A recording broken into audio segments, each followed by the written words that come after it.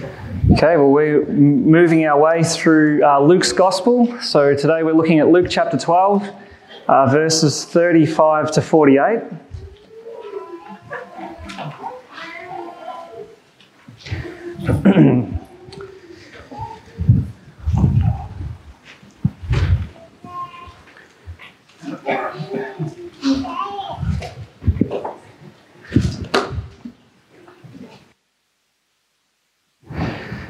Okay, let's hear from God's word. Luke chapter 12, verse 35. Stay dressed for action and keep your lamps burning, and be like men who are waiting for their master to come home from the wedding feast, so that they may open the door to him at once when he comes and knocks. Blessed are those servants whom the master finds awake when he comes. Truly, I say to you, he will dress himself for service and have them recline at table, and he will come and serve them. If he comes in the second watch or in the third and finds them awake, blessed are those servants. But know this, that if the master of the house had known at what hour the thief was coming, he would not have left his house to be broken into. You also must be ready, for the Son of Man is coming at an hour you do not expect. Peter said, Lord, are you telling this parable for us or for all? And the Lord said, Who then is the faithful and wise manager, whom his master will set over his household, to give them their portion of food at the proper time? Blessed is that servant whom his master will find so doing when he comes. Truly I say to you, he will set him over all his possessions. But if that servant says to himself, My master is delayed in coming, and begins to beat the male and female servants, and to eat and drink and get drunk, the master of that servant will come on a day when he does not expect him, and at an hour he does not know, and will cut him in pieces and put him with the unfaithful. And that servant who knew his master's will but did not get ready or act according to his will receive a severe beating. But the one who did not know and did what deserved a beating will receive a light beating. Everyone to whom much was given, of him much will be required, and from him to whom they entrusted much, they will demand the more.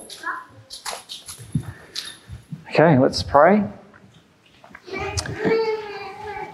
Heavenly Father, as we listen to your word now, we ask for your Holy Spirit's work to be evident in our lives, Lord, that we would have our minds enlightened to your truth, that you would have our hearts turned toward you, Father, and that we would embrace what you are saying to us so that we would be ready on the day when Jesus returns. We pray it in his name. Amen. So this passage is all about the second coming of Jesus. The second coming, it's a very important event. It's a major theme in the Bible. Do you know there are over 300 references to the second coming of Jesus and what that day will involve in the Bible? This is a core belief of the Christian faith. You can't make sense of the Christian faith unless there's a second coming. You can't make sense of the world unless there's a second coming. You can't make sense of your life unless there is a second coming of Jesus. And so this is a central truth of the Christian faith. But in this passage, Jesus wants us not only to believe in the second coming, but more importantly, he wants you to be ready. He wants you to be ready for his return. And so he tells this parable, which is all about getting ready. And in the parable, he teaches us three things. He tells us the need to be ready. He tells us what it looks like to be ready. And finally, he tells us how you can be ready. So let's look at those three things. First, the need to be ready. That's in this first paragraph, verses 35 to 40. Jesus tells this parable about servants waiting for their master to return home from a wedding. And as you know, weddings don't usually have a finish time. They hardly have a start time either. They just sort of have to wait around for bride and groom to get there. But They don't have a set finish time. And in those days, weddings would go far longer than they do today. They could even last for days. So the servants, here they are waiting for their master to return. They have no idea when he's going to get back.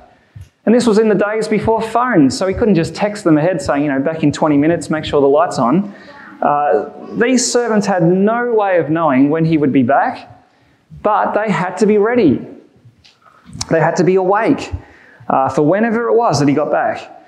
And so even if he got home at 2 in the morning or 2 the next day, they needed to make sure that they were ready, that they were awake, that they were dressed, ready to serve, ready to open the door as soon as they heard him knock. And there's no doubt what this parable is teaching. It's teaching us that Jesus is saying that to his disciples, I want you to be like those servants. I want you to be ready, awake, and waiting for the master's return. And who is the master? The master in the parable stands for Jesus. See, Jesus is telling his disciples that one day he is going away, but eventually he will return. And so he's saying to them, I want you to make sure you are ready for that return. And Jesus has actually been talking a lot about this in Luke's Gospel. We've been looking at Luke chapter 12 for the last 3 sermons. They've been broken up a little bit because I went away. But we've been learning all about being ready for the future. That there's a future event that's happening that we need to make sure we're living our lives in light of now. And Jesus has actually been on about this ever since Luke chapter 9, verse 51, which is a turning point in Luke's Gospel. That's the point in which Jesus starts heading towards Jerusalem. And he's heading towards Jerusalem for a big event. He will be crucified. He will be buried. 3 days later, he will rise again. That's where he's heading with his disciples. And so he's been preparing them for that event as they walk towards Jerusalem, constantly teaching them. But not only that, he's actually been preparing them for what will happen beyond the cross and resurrection. He's been preparing them for the time after he leaves, after he departs. He goes away. And he's been preparing them for that time between his departure and his return. Now, that time between Jesus' departure and return, in the Bible, it's called the last days. The last days. The reason it's called the last days is because it's the time where there's only one event left on God's calendar, one big event, and that is the return of the King. And when the King comes again, when Jesus comes again, that will mean the end of the world as we know it. That will be the big wrap-up of everything that God has been planning and achieving through his Son. And that day when Jesus returns will be the day of reckoning. Every single person, all of you here, including me, we will all stand before the judge. Our lives will be assessed based on what we did with God, how we related to God. And we've actually been getting hints of this right through chapter 12. If you've got your Bible open, have a look at verse 2, where Jesus says that nothing is covered that will not be revealed, or hidden that will not be made known. In verses 4 and 5, Jesus talks about that we shouldn't fear those who kill the body, rather fear him who has the power to cast you into hell. And then we had the parable of the rich fool. Remember what that was about. Jesus was showing us how foolish it is to live as if here and now is all that matters. How foolish it is to live without thinking about eternity, without investing in eternity. See, all through, Jesus has been saying you've got to live your lives in light of the future. Every single day is to be lived in light of the future. And now he's saying that will all happen, Judgment Day, on the day he comes again. when he returns. And so the question is, are you ready for that? Are you ready for when he comes? Now, notice the remarkable thing that happens when Jesus turns up, though. Have a look at the parable. When the master returns and he finds all of his servants ready and waiting, what does he do? Does he order them to, set a table, get out a meal for him, set out his pajamas and stuff so he can get ready for bed? No, look what he does. Verse 37. Truly I say to you, he will dress himself for service and have them recline at the table, and he will come and serve them. Now, this is really the most striking thing about this parable. If you were one of the original listeners there on that day, you would be thinking, what? That makes no sense at all. Servants aren't served by their master. That never happens. That's just not the way it's done. I mean, it would almost be like, imagine if you went to Buckingham Palace and you were walking around and you stumbled into a room where you found the Queen busy washing up after her maids have eaten a meal that she cooked for them. Now, obviously, she's too old to do that now, but you would, if you saw that, you would be speechless. That's not meant to happen. That's exactly what people would be thinking when they heard this parable. That's not meant to happen. But do you see that this master is like no other? This is a master who serves his servants. And this is why no wonder the servants are so excited for him to come home. No wonder they're so eager to wait up to see him. No wonder they are so eager to serve him, because they know what it is to be served by him. This master, he's so wonderful, he's so gracious, he's so generous, he's so fun to be around, because you think you're serving him and the next thing you know, you're the one at the table enjoying the banquet. You're the one on the receiving end. And this is who Jesus is. Okay, this is who Jesus is. The master who serves. See, he's Jesus. He's the king. He's the judge. He's the coming king. He's the one before every knee will bow. And yet he's the king who delights in serving, in putting on a banquet. This is the king who just keeps giving. Giving. He's done it in the most dramatic way by going to the cross for us. And so when you see that, hang on, this is the king who serves, what a privilege it is to serve him. What a joy to wait for him. How exciting is it that we're actually going to see this king who serves servants. And when he comes, he is going to put on a banquet, the marriage supper of the Lamb, it's called in Revelation. And that will be a banquet like no other. And you'll get to sit there with him. It's just incredible. And see, it's those who know what it is to be served by Jesus. They're the ones who are waiting. They're the ones who are ready. They're the ones who are eager to see him, who are longing for his return. Well, when will that be, though? When will Jesus come again? Well, have a look at verses 39 to 40. Because Jesus answers it with another little parable. He says, "But know this, that if the master of the house had known at what hour the thief was coming, he would not have left his house to be broken into. You also must be ready, for the Son of Man is coming at an hour you do not expect." Now, this is something that Jesus often does. He often likens his coming to that of a thief. Now, why would he do that? Why would he want to liken himself to a thief? Doesn't sound very nice.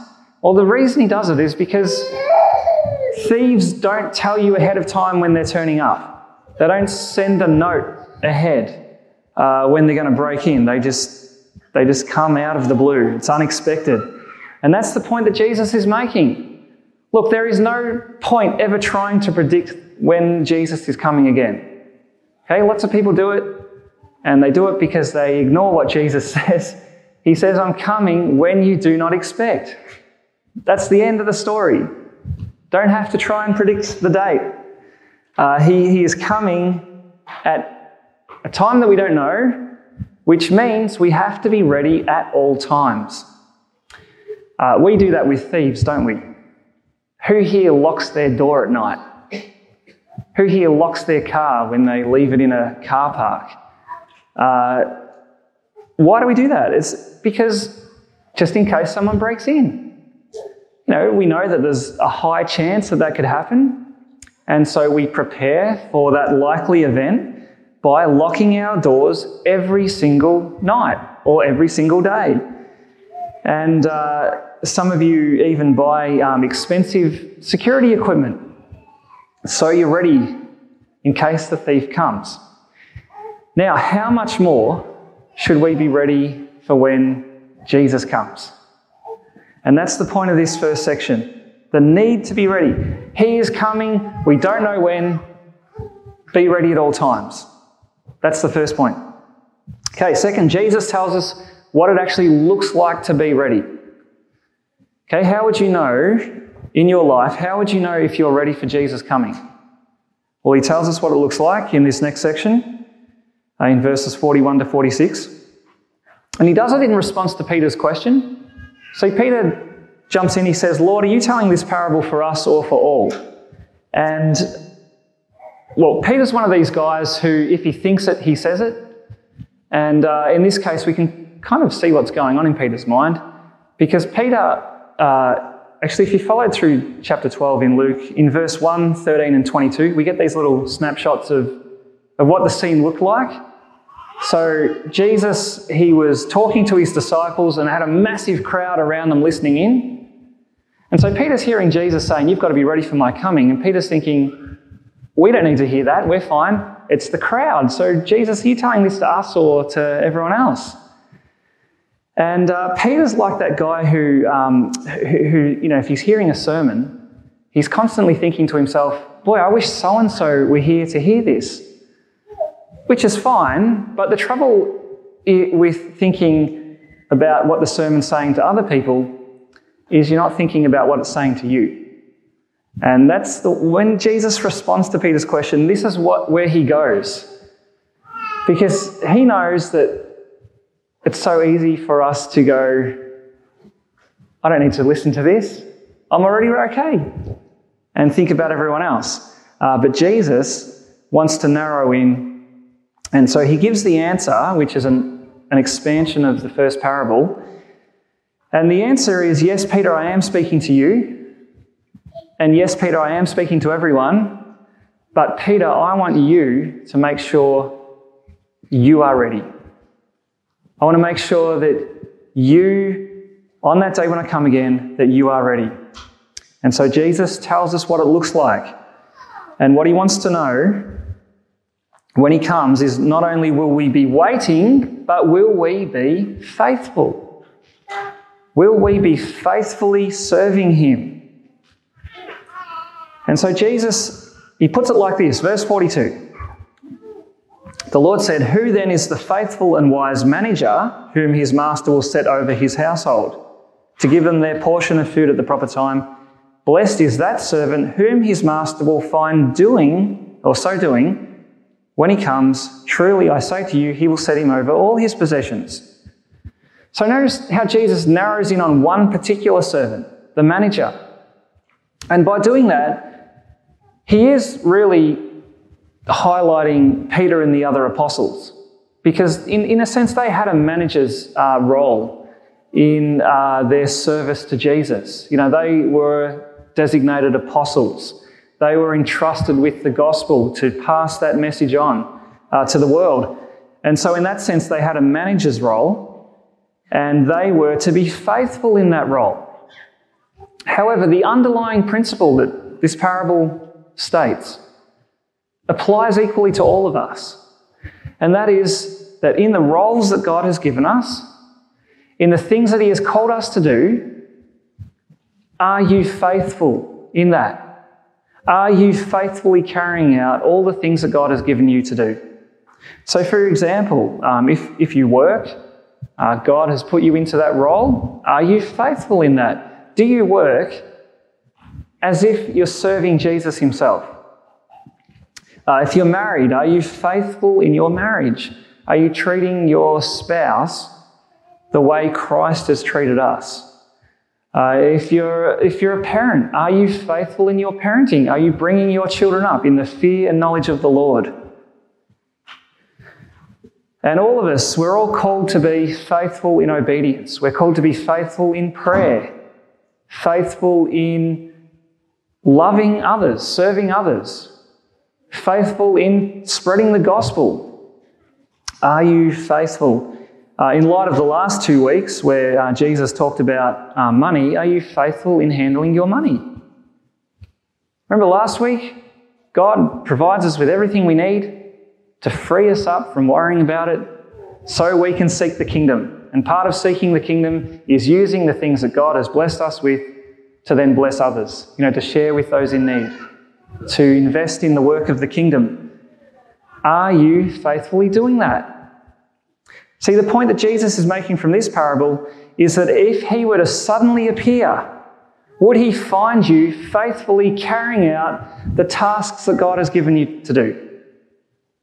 Would he find you faithful? If he were to show up this afternoon or tomorrow morning or on Wednesday afternoon, would he find you faithfully carrying out all the things that he's called you to do? See, that's what it looks like to be ready. It's not just waiting, it's faithfully serving. That's what it looks like. But then Jesus, to help us to really think more deeply about this, he then contrasts that with an unfaithful servant. Okay, if we want to know what it looks like, here's what it doesn't look like. Listen to the unfaithful servant, verse 45. But if that servant says to himself, "My master is delayed in coming," and begins to beat the male and female servants and eat and drink and get drunk. What's the mistake that this servant has made? He's assumed that because the master is delayed, that he can live any way he likes and get away with it. He's assumed that the delay, it's lulled him into this sense of false security, that he can just live any way he likes and no one will know. Maybe he thinks he can sort himself out later, just in the nick of time. Sadly, many people make that same mistake. They assume because God hasn't intervened in the world, Jesus hasn't come back, that means that he's never coming back. That means that there is no accountability, that we can live however we like and it doesn't matter. But the New Testament often reminds us that we should never assume that God's delay of Judgment Day is a sign that it's never going to happen. Passages like Romans 2, verses 3 to 11, 2 Peter 3, verses 3 to 10, these passages tell us that God has delayed Judgment Day not because he's can't get around to it, but the reason he's delayed is because he's waiting for you to repent. He's giving you time to turn back to him, right? But he's not going to hold that off forever. There's time right now, but we have no idea how long that will last. And so if we think we can put off turning from those things that we know displease him, if we think we can put that off, you're in a very dangerous position. He's not going to hold off Judgment Day forever. And have a look at how Jesus finishes describing this unfaithful servant. So verse 46, the master of that servant will come on a day when he does not expect him, and an hour he does not know. And he will cut him in pieces and put him with the unfaithful. Can you imagine being that servant? Can you imagine that being that servant, living your life as if you were the master, living selfishly, thinking that you can get away with whatever you like, you'll never be brought to account. And then suddenly, when you don't even expect it, Jesus shows up. and you're right in the middle of doing something that you know he hates. How shameful that will be. Do you know, maybe the most shocking thing, though, is what happens to the unfaithful servant. Cut into pieces. How gruesome. Put with the unfaithful. Now remember, this is a parable. This is figurative language. People won't literally be cut up into little pieces. But remember, this is a parable, which means that this is a picture of something far worse, something far more serious. And see, Jesus is actually drawing an Old Testament picture. And I don't have time to go into explaining the whole idea of the curse of the covenant and separation, all of that. But what it is, it's a picture of eternal punishment. It's a picture of separation from God. You know, put with the unfaithful. That's to be shut out of God's presence for all of eternity. And that might sound over the top. That might sound very harsh. But Jesus goes on to underscore the fairness of punishment. That on Judgment Day, when people are punished for rejecting God, that there is a fairness in that punishment. Jesus underscores that in verses 47 to 48, so have a look at that. He says, the servant who knew his master's will, but did not get ready or act according to his will receive a severe beating. But the one who did not know and did what deserved a beating will receive a light beating. Do you see how there's grades of punishment? And what are those grades based on? Or what are those degrees based on? They're based on how much you knew. Okay, if you knew what God required of you and you chose not to do it, you chose to ignore him, then you've got no one to blame when judgment finally comes. In fact, no one's off the hook because there's a sense in which everyone knows. Read Romans 1 at some time if you want to know more about that. But we see here that if you know you need to repent and you choose not to, or you think you can do that later on, but then you miss the boat, you've only got yourself to blame. And so I ask you today, are you ready? Are you ready for the coming of Jesus? Well, at this point, maybe some of you here are feeling a bit anxious, wondering, well, am I actually ready? Now, especially in light of this last point, if we're going to be judged according to whether we've lived up to what we know, how are you going to do? How are you going to go on Judgment Day?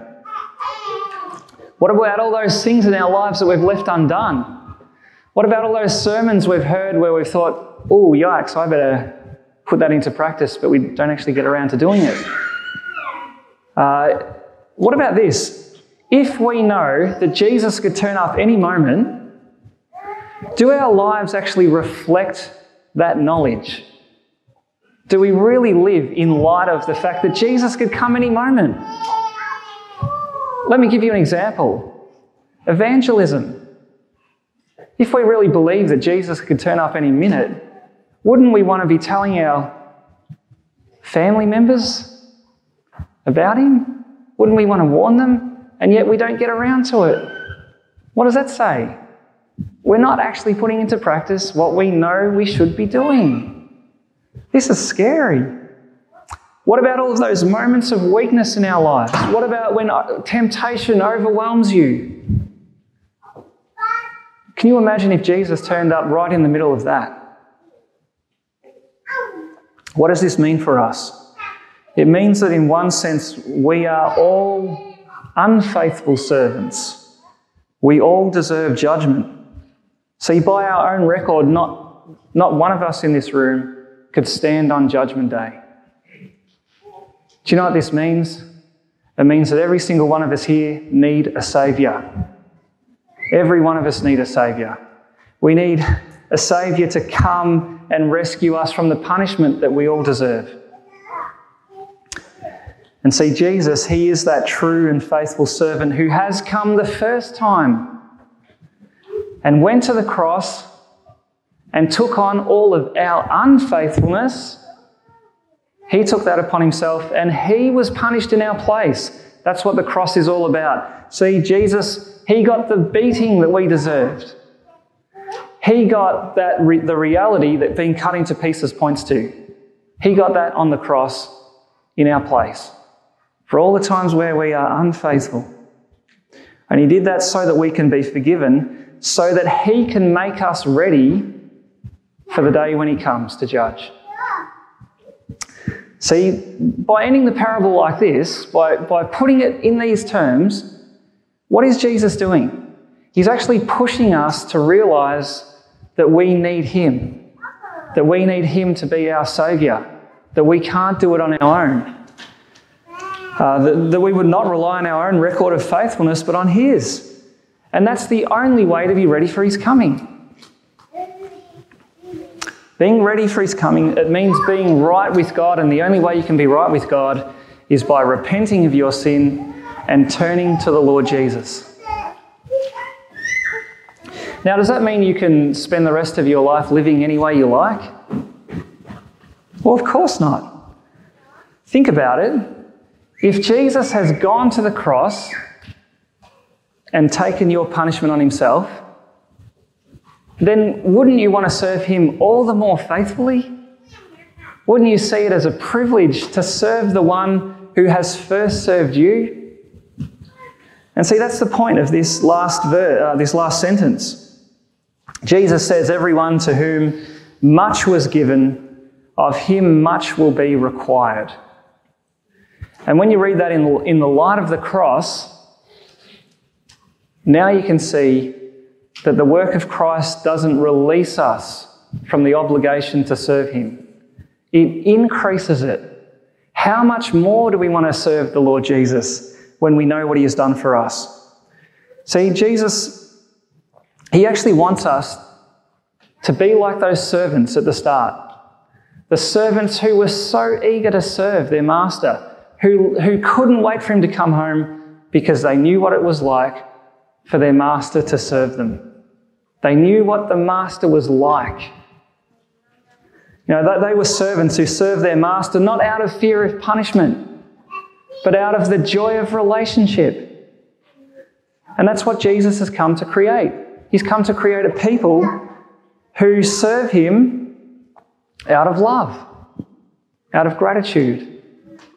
He's come to make a people who long for him to return, not out of fear, but out of joy. He's come to make a people who are busy doing his will, not trying to, I have to do this so I can earn my place in his kingdom, but no, who are doing it because they already have it given as a gift. That's what Jesus came to make. And so I ask you today, are you ready? Are you ready for his return? Are you trusting in him? Are you resting in his work for you? That's how you can be ready.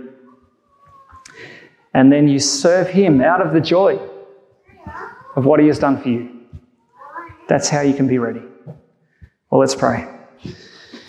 Heavenly Father, thank you so much for Jesus. We thank you that we see here the way that he is for us, that he is a servant king. We thank you, Lord, that as he said, he didn't come into the world to be served, but to serve and to give his life as a ransom for many. We thank you, Father, for that ransom. We thank you that he was willing to be cut in two for us, that he was willing to be separated and to experience the eternal punishment that we deserved. We thank you, Father, that he was willing to go to the cross for us, to save us from our sin, so that we can be made your people. And Lord, we pray that we would reflect deeply every day on what Jesus has done for us, so that we would be motivated to serve him out of love. We pray, Lord, that we would also long for his coming, that we would be so eager to see Jesus face to face and to be able to thank him in that way for all that he has done. And Father, we pray that that would also motivate us to serve him faithfully, that we would want to have that joy of being able to say to him, Lord, I served you. I put you first. And so help us to do that. We ask it in Jesus' name. Amen.